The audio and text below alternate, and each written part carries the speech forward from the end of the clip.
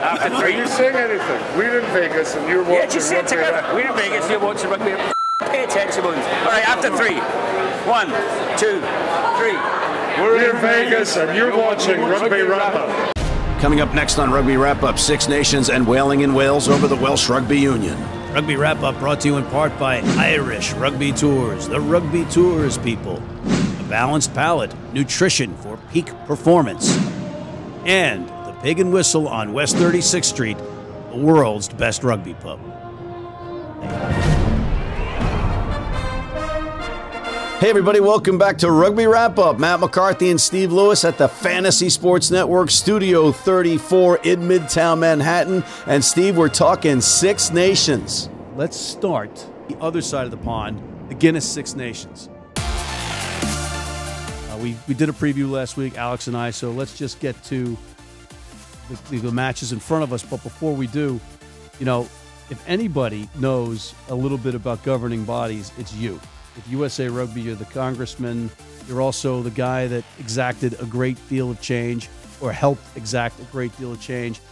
But compared to the Welsh Rugby Union, USA Rugby looks like a Fortune 100 company, right? I mean, they look like Google compared to what's going on over there. And this is they've got a third-ranked team in the world, and they're playing for a Grand Slam.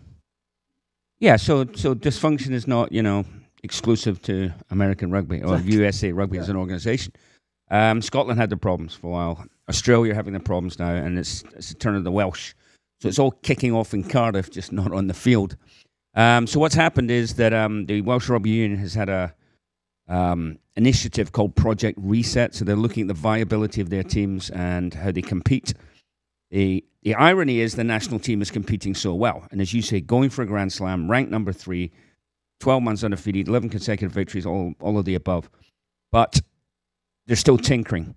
There's internal politics. There's a move to have a team in North Wales. They're trying to make 2 teams merge. They're trying to get Scarlets and Ospreys to merge, which would be the equivalent of Major League Baseball trying to have the Mets and Yankees merge.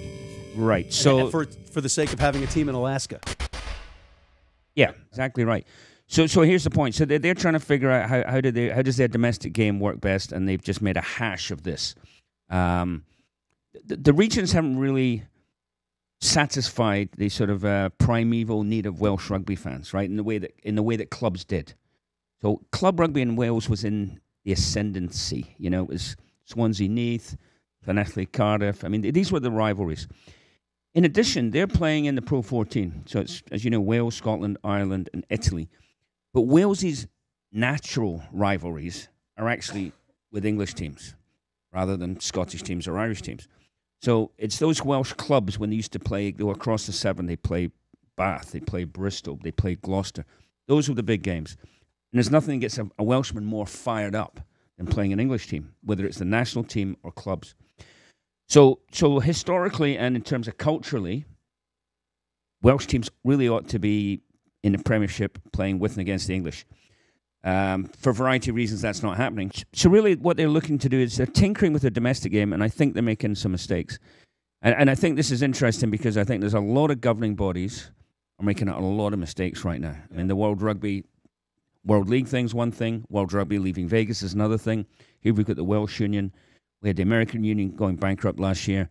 So there's something in the water, which is amateur governing bodies running a professional game and not running it well. And this is to the point of dysfunction where the chairman of the board of the Ospreys resigned and called it a catastrophic mismanagement. Project Inept. Yeah, Project Inept.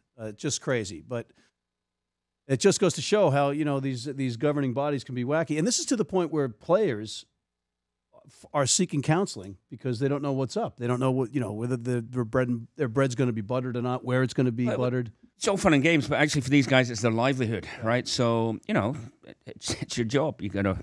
Some of them got wives and kids, and what am I doing next year? I can wait 2 more years to play and cash in. What's going on? So, and very disruptive in a couple of days prior to a Six Nations game. Very disruptive. Yeah. And in 1999, Cardiff and Swansea played a rebel season, right? You think that could happen again? No.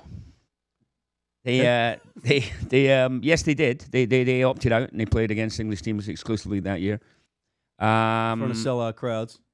I don't think repeat on the cards there. There's too many players with dual contracts. National team's going well. It's a World Cup year. People don't want to rock the boat. I don't think it will get to that. All right, we're getting the sign that we're running out of time, so let's tighten this one up. Predictions. You've got England at Italy. Who are you going to pick for that one? Italy. It's come on. This isn't even a pick, right? Not a pick. All right, we're going to go with Italy then. No, obviously England, right? Ireland, France. It's going to be an interesting one. So French is a little bit confidence beating Scotland last week and have named an unchanged team, which is unlike the French. So maybe they're back. Are they back? They're playing against an Irish team who have, I wouldn't say the wheels have come off their particular chariot, but they, they're not. Maybe they need to reassert themselves. So that's going to be a fascinating game. Yeah. All right, and then there's another match, Steve. You want to tell us about that third match? Yeah, it's the forces of goodness and light playing against the leek-eating, daffodil-wearing choristers from the valleys. And where are they playing this one? Fortress Murrayfield. And will the ghost of William Wallace will them past the Daffodil Eaters? I actually think so. Really? I actually think so. I think Wales. Who's coming back to that squad? Any of the top seven that Russell, were out? Nell, Watson. I think Russell is. Nell and Watson certainly. Tight head, open side. And Finn Russell, obviously fly half. Don't believe so. All right. Don't believe so. But anyway, I've got a sneaking feeling, Scotland haven't fired a shot yet in the Six Nations. Hopefully this is the day they do it.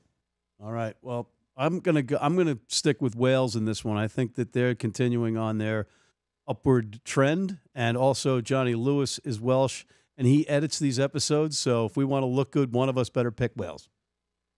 Lewis is a good Welsh name. Yes, it is. Yes, it is. It's also it serves to be Scottish as well. All right, we are out of time, but thank you, my friend, for coming in. I know that you were hard pressed after the red eye.